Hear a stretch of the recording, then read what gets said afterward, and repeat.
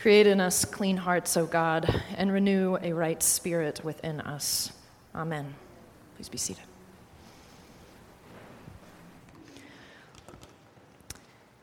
Have you ever read a passage of the Bible after a long time away from it and thought, this used to be an easier passage to get behind?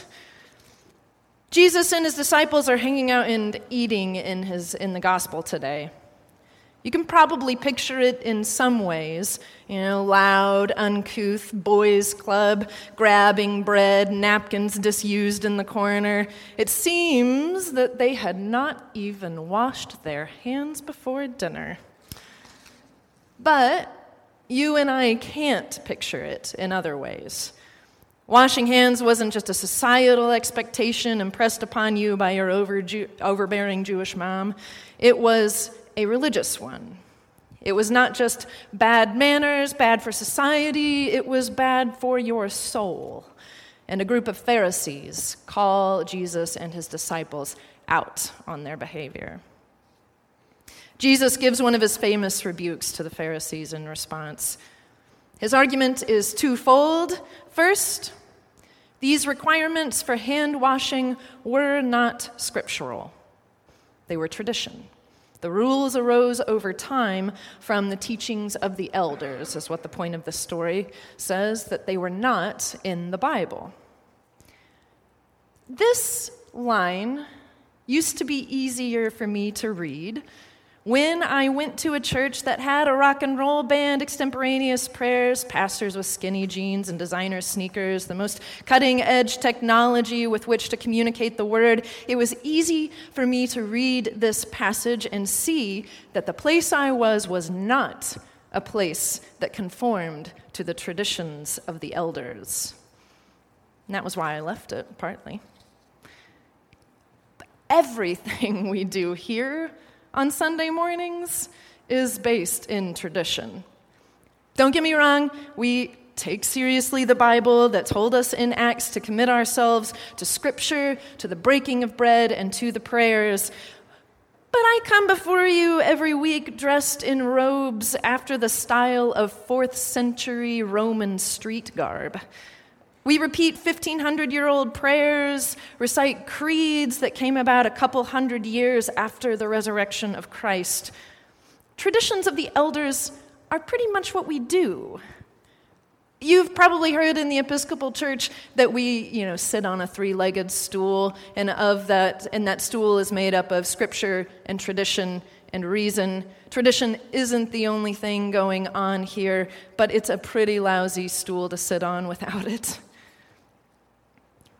The second reason this passage used to be easier to read has to do with being endlessly engulfed in a global pandemic.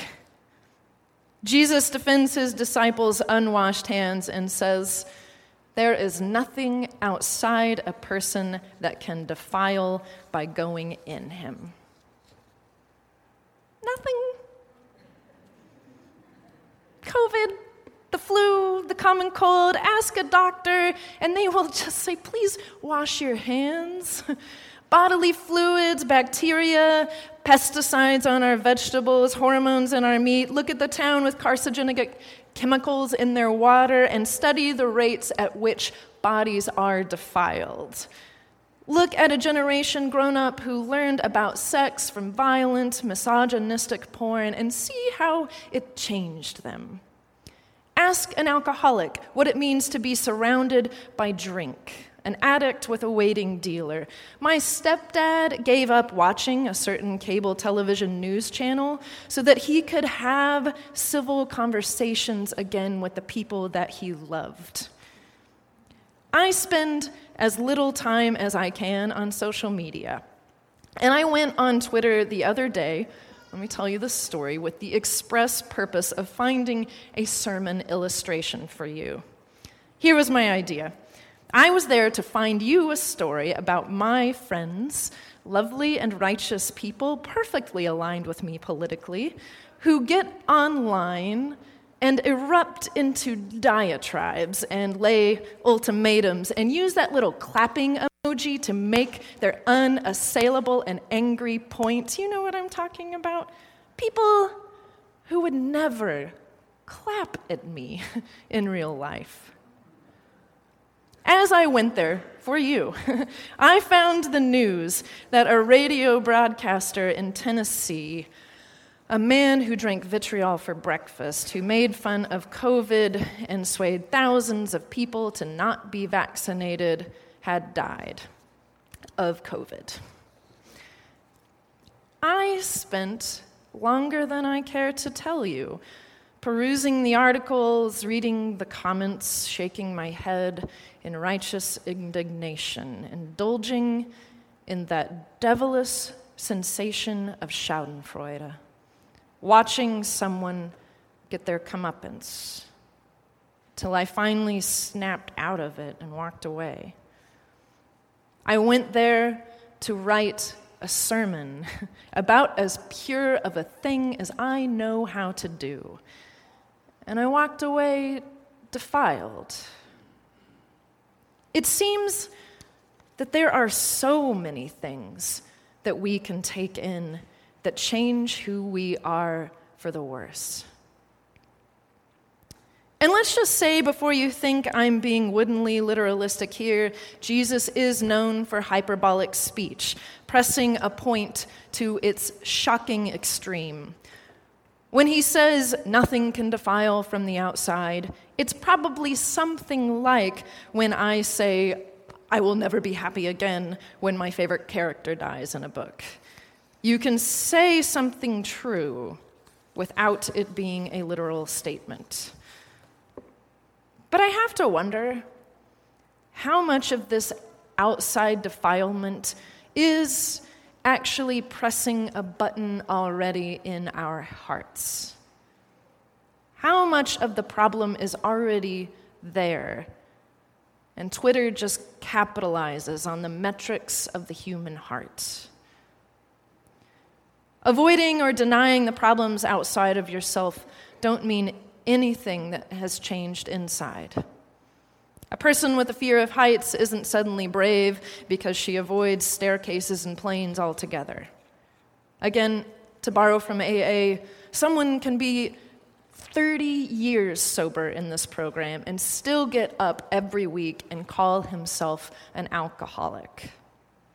The things outside of them have been dealt with, they've been managed, but there's something inside that would undo all of those years of work with just one drink. I wonder if that's Jesus' point.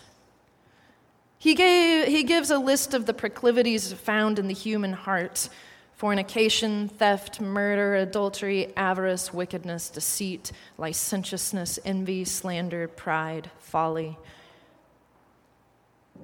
In his time, traditions had grown up in the religion to stop those sorts of behavior, to try to keep you holy and undefiled from those actions by separating you from the things that made them happen. I mean, honestly, that doesn't sound too bad. I wish more people had traditions in their lives that kept them from stealing and lying and slandering and cheating. But when the traditions become ends in themselves, when the compulsion to keep your hands clean keeps you from caring for the very messy lives around you, then it has stopped doing its job. What are those precious barriers that keep you from relationship with God and neighbor? What lies in your heart that you bring to this altar?